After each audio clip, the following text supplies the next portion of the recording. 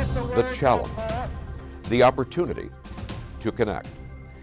The 1960s, a time of imagination and change, a time of anger and fear. The 1960s, a program called Challenge. Good evening, ladies and gentlemen. Looked at our connections, our divisions, through the lens of faith. Nearly 60 years later, during these challenging times, we'll take a new look at our divisions, our connections, in a new program called Challenge 2.0. Faith communities are subject to the same polarization seen throughout the United States. Yet an organization called the Faith Action Network coordinates the activities of more than 150 such groups in the state of Washington. FAN, as it's called, asserts that translating prayer into policies is valid, needed, and can build communities. That then is the subject of this edition of Challenge 2.0. So I'm very pleased to have three guests who are very much involved in this issue of translating values and ethical issues into policies and moving them forward. We have with us Elise DeGuyer of the Faith Action Network. Elise, you're the executive director of that. Thank you very much for joining us. And the policy engagement director of Faith Action Network, Kristen Ang. Kristen, thank you for joining us. Thanks for having us, Jeff. And Jennifer Bereskin, who's also been on this program before, is a fellow board member from Paths to Understanding, the organization that sponsors the program that we are doing right now, and also does a lot of work as a housing justice advocate. Jennifer, thanks for joining us as well. Thanks. Thank you for allowing me to be here today. Well, as we read with some trepidation, either passages on social media, in the print media, or watch broadcast media, we see a wide range of disarray, polarization among not only just the population as a whole, but also among faith communities. It could seem surprising that an organization such as yours could coordinate the efforts and focus the efforts of more than 100 different faith communities. I guess my first question is, how do you do that? What makes that possible? Elise, I might ask you to begin with that first. Good question, Jeff, and thank you for having us again. It's really good to be here in this conversation. I just think it comes down to a couple things, that there is a call to work for justice among all our faith traditions and a real desire to do that together. We know we're stronger together. I think part of Faith Action Network's success over these last 11 years has been the foresight and the bridge building that our founding staff and board members did of working together to build something new. And when they came together, they said, the way forward is multi-faith, is interfaith. Springing from two traditionally Christian ecumenical organizations, they wanted to move forward with people of other faith traditions. And I think that was a really good call 11 years ago. And I think in this area, there is a history of ecumenical and interfaith collaboration. And maybe it's because we're in this spiritual but not religious zone where people find their commonalities. So I think during this polarized time, there's a true desire to find that which unites us and does not divide us. For people on the outside looking in, they might be surprised that you could get people of disparate viewpoints and disparate religious values and orientations. What sort of benefits have you seen that maybe surprised you as you started working with these people of different backgrounds? Well, I think sometimes people in neighborhoods don't even necessarily know members of congregations just a few blocks over. So one of the wonderful things in gathering people across our state is they get to meet their neighbors of faith and conscience who are doing work for justice together. And then naturally, there are friendships that cross the denominations and religious traditions. I think that bringing together 164 faith communities as we do, majority currently Christian, but we are growing into our multi-faith vision with synagogues, mosques, Buddhist communities, a Sikh Gurdwara, and Unitarians, among others. So we work beyond our network, but it's easier when we know a faith community has taken a pledge to work with FAN, because then we know who to talk to, we know who the faith leader is, and we are able to bring them into meetings with their elected officials and others. So I think the beauty is that as people meet each other across denominations, they find their commonalities, and together we can work for religious freedoms. That's a really key point for us right now, to preserve religious freedom when it is threatened on so many levels, nationally, locally. Kristen, I might ask you, as you engage with legislators and the work that you do in Olympia and beyond, certainly, how is this a challenge, and how does it improve basically your ability to access and offer some motivation to legislators and their staffs to seriously consider some of these issues? Legislators within the political spectrum are very open to people of faith and of conscience, since they do come, a lot of them do come from faith backgrounds or understand it. And like Elise said, we are not bound by dogma, but by shared values, which is not a Democratic or a Republican value.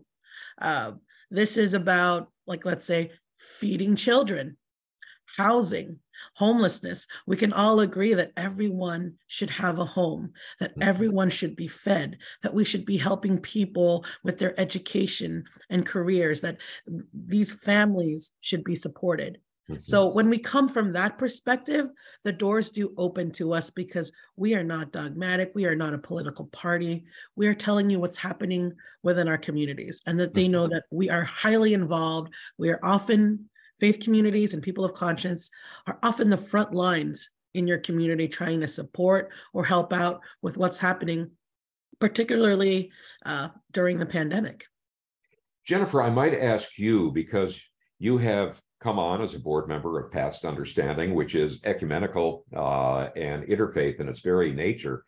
What persuaded you, given the issues that you have a passion for, that this is a fruitful approach as opposed to just continuing on within the community or communities that you're a part of? So when I think about my ancestors and the ones who, sacrificed and did what they could to ensure that I was here today, I really try to lead from our values, our core values within our traditional teachings and cultural practices, which is, to help uplift all people. We in our community, traditionally, prior to the new people coming, we would not have hunger. We would not have people without a place, without a family unit, without these basic human needs, because that value of seeing each other as human beings was really important. And I think that is what a lot of us are trying to do, which is to help people see each other as human beings and understand that being able to help uplift each other is going to benefit us all as a community, as a whole. So, we often say we have to yahout, which is to push forward together, which can only be completed together. We're taught that no task, no matter how big or small, can be completed by ourselves. We need that other human being to help us, and in that way teaches us that we need a community. We need to be a community, and to understand, as my sister would tell me, it takes a long time to learn how to be a human being. And I think after all the events that we've all experienced the last few years, I think that's really reawakened people to seeing, I would hope, to see each other as human beings. Elise and Kristen, you have developed an agenda and are seeking to move that forward. If you would, tell us a little bit about what the key elements of that agenda are and how you happen to arrive at those as choices, those as priorities. Well, I'll start and let our expert in the policy arena, Kristen, take over. But really, we every year, all year, look at our values, our core values about economic justice, about housing and homelessness and hunger, criminal justice, environmental justice, healthcare, civil rights, gun violence prevention, so many. And we say, what will we focus on this year? And we're a broad and diverse network. So we have many, many concerns. So we have just released and are working towards a legislative agenda that's really big and ambitious, but it's tied to our values. So I would just encourage those watching to download on our website the annotated version, which combines our values with what those bills are we're working on that move those values forward, and also identifies our coalition partners, because we couldn't do this alone. We do this with 25, 30 really strong coalition partners. Some of the pressing issues that we are facing today is what comes up into our legislative agenda, whether that is universal free school meals for all children, which would be a giant step towards ending child hunger in this decade, or through Health Equity to Immigrants campaign to provide health access and insurance to all Washingtonians, regardless of immigration status, up to 138% of the federal poverty level, all the way to our faith communities who have been so distraught over gun violence that they would like to see legislation pass, such as the assault weapons ban and firearms industry liability. Or to even what we've seen in the past, because due to climate change, extreme heat, there is an extreme heat utility moratorium shutoff legislation planned, as well as being allies to the Indigenous community in the Missing and Murdered Indigenous Women and Persons Cold Case Unit that's being proposed by the Attorney General that we are highly supportive of. Let me ask you, let's just unpack this a little bit. And you were talking about one of the priorities is universal school meals. Are there other states that currently have in effect programs like you're hoping to see adopted in Washington? And what benefits have you observed in those places that we could expect to see here? Yes, California and Maine. Colorado actually passed it through an initiative. They were willing to pay for this. In Vermont, they continued it despite the fact that there's no more federal funding for free school meals. And they saw that test scores were up on communities that were students who needed the meals, as well as others, in fact, and that there was less suspensions due to behavioral issues. And so there has been, I would say, an increase of benefits to our community, to our schools, and less of the shame factor for some people who don't access these, who sometimes are eligible for these meals, but do not access it due to shame and being singled out. I heard an interesting statement the other day, and there's the concept of paying it forward, where if you go through like a coffee stand and you say, I'll take care of the person behind me. And somebody made the point, and I think it was an eye-opener that is good, fine and good, but why not stop at the local public school and say, are there any students that are behind and therefore having trouble getting lunches? I'd like to donate X dollars to go ahead and make it possible. This would eliminate that problem then, wouldn't it? It would, and that is nice. I'm often applauding figures who pay for an entire school's meals, but we can do it systemically as a whole society so that it is sustainable, that it's not dependent on one or two people, that this is something that will go on and children and families do not have to worry about. As we've seen from the pandemic, I call it the Great Reveal, because it revealed good things as well as about ourselves, about mutual aid, but it also revealed the cracks in our society, where we have been lacking in resources, where we could have done better. Right now, the concept of universal free school meals, maybe 10 years ago, people weren't ready. They now know that we can do it, and it makes sense. And on the issue of healthcare for immigrants or undocumented immigrants, we have seen during the pandemic that we can't isolate one community from the other. What sort of larger community benefits outside of just the value of human health and access to health care. As you talk to the legislators, what sort of key points are you going to be bringing up as to the value for that? Well, they've actually already approved the program. It is now about funding because they did see a benefit in our communities to keeping people healthy throughout Washington. As you said, during the pandemic, you can't just divide people and say that one people will be healthy and the others won't be, and it won't affect everybody. What I think the reason why our agenda is large and the reason why we think about everybody, because we know an injustice anywhere is injustice everywhere, and that it spreads. If we can help someone with their health at the very beginning, it is also less costly when they have major things happen to them and then they're in the ER and eventually everyone pays. I believe that we all pay in the end. We just might as well invest wisely in the very beginning. And on the issue of gun violence, we've seen what has been termed a discouraging landscape for that in terms of some Supreme Court rulings. How are the measures that are under consideration or will be under consideration take that into account and manage to get around that? These particular bills were proposed by the Attorney General of Washington, Bob Ferguson, and supported by the Alliance of Gun Responsibility, which is the expert organization on gun legislation in our state who works nationally. So these are experts. We also have an attorney general to look at the legalities to ensure that it is constitutional and will be willing to defend it if it is ever challenged. So we, as an organization and as a policy director, I do have confidence that this would be constitutional. Elise, share your perspective on this as well. Yeah, there's nothing that brings people out of their synagogues and faith communities more than when innocent people are harmed by gun violence. Just this year, we marched again in June when the Texas school shooting happened.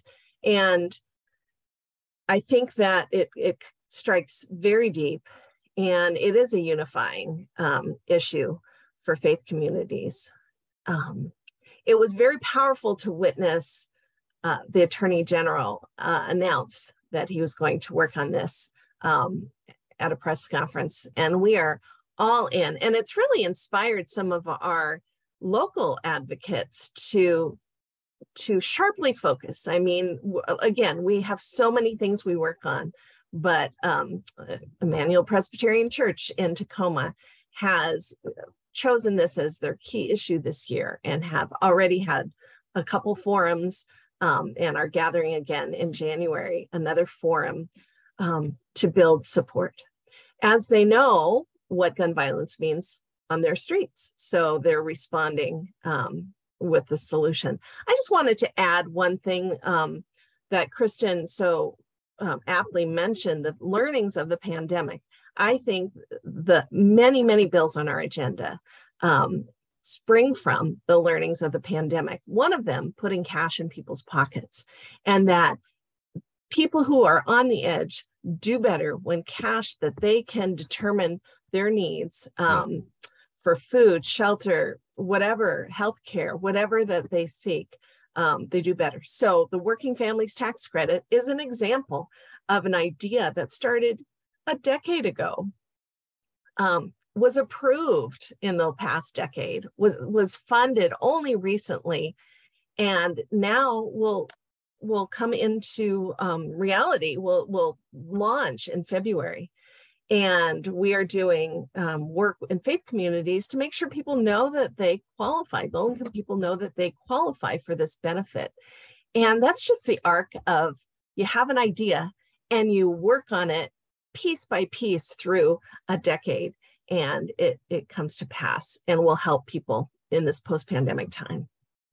And relating very strongly to that is an issue that I know is near and dear to the heart of Jennifer, and that is what I think is loosely called the baby bonds, but more accurately, if I'm correct, the Washington Futures Fund. Could you give us a little background on that, Jennifer, and what you believe the benefits would be of that?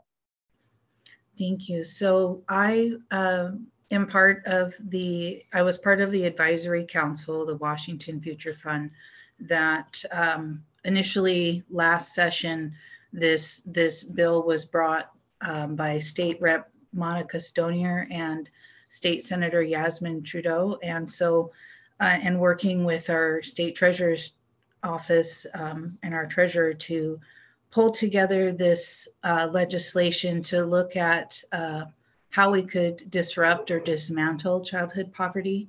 I had done work with Governor Jay Inslee's poverty reduction work group. So I was part of that group that kind of built on this concept of, you know, if we can dismantle childhood poverty or disrupt it, the overall growth of our people and our economy as a whole was going to be much better. And so I think that being that they recognize, as you've mentioned during this pandemic, where we were lacking in the system, where the system was needing strengthening. So a group of us, in the legislature as well as community members came together. We worked on providing, choosing the consulting group that would work on this wealth inequality study. And all of this is available on the state treasurer's website. So the executive summary and the findings that came out of this. And what they had found was that children, 47% of children are born on the Medicaid or Apple Health. And so we have 47% of our children being born into poverty. And one of the strategies with the Babies Bond program was to provide a debt-free trust fund for our most vulnerable kids across Washington state. And so what we're hoping to do is having this bill pass this coming session to be able to support, the first cohort would support 700,000 children. You know, the purpose of the funds are to either allow the person to use it towards a higher education. It's also an option to use it to put down as a down payment for a house, or to have that funds to start a business. And one of the most powerful statistics I learned while in the governor's committee was that for every $1 you invest in dismantling childhood poverty, yields a $7 return. And so when you think about this is an investment in our youth and our future generations. And I think what has been the hardest thing for people to acknowledge is that poverty is not a personal choice. Nobody chooses to be in poverty or chooses to have generational poverty for their children. It's a systemic issue. It's a federal and a state policy issue.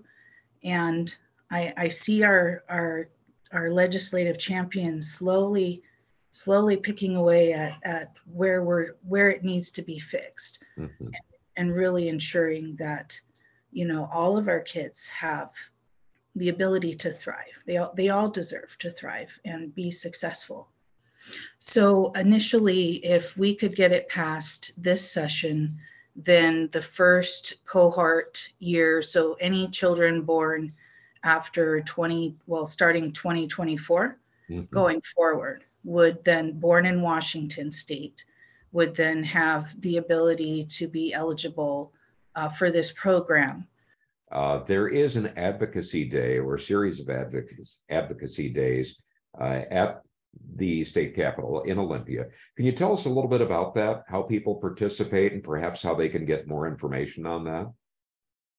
Elise, perhaps I might ask you to start with that.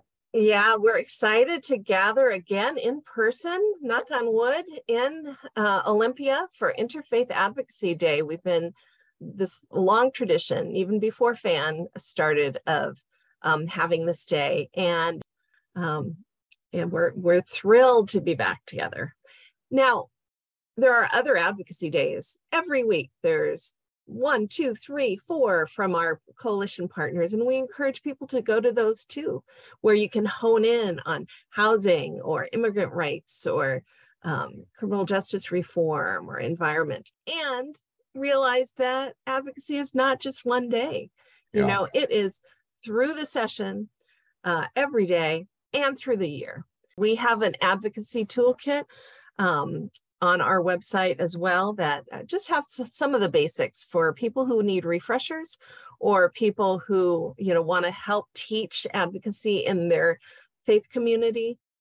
Well, I thank each one of you. As always, we don't have nearly enough time to talk about all the issues that you're working on and that are important for people to engage on. But I hope that you'll join us at the close of the legislative session so we can see where we made progress on some of these issues and what some other avenues are. As you say, advocacy is not just a one-day out of the year effort.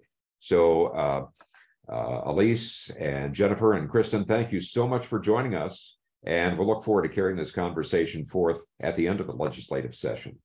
And thank you all for watching us on this edition of Challenge 2.0. We hope you'll join us again next week.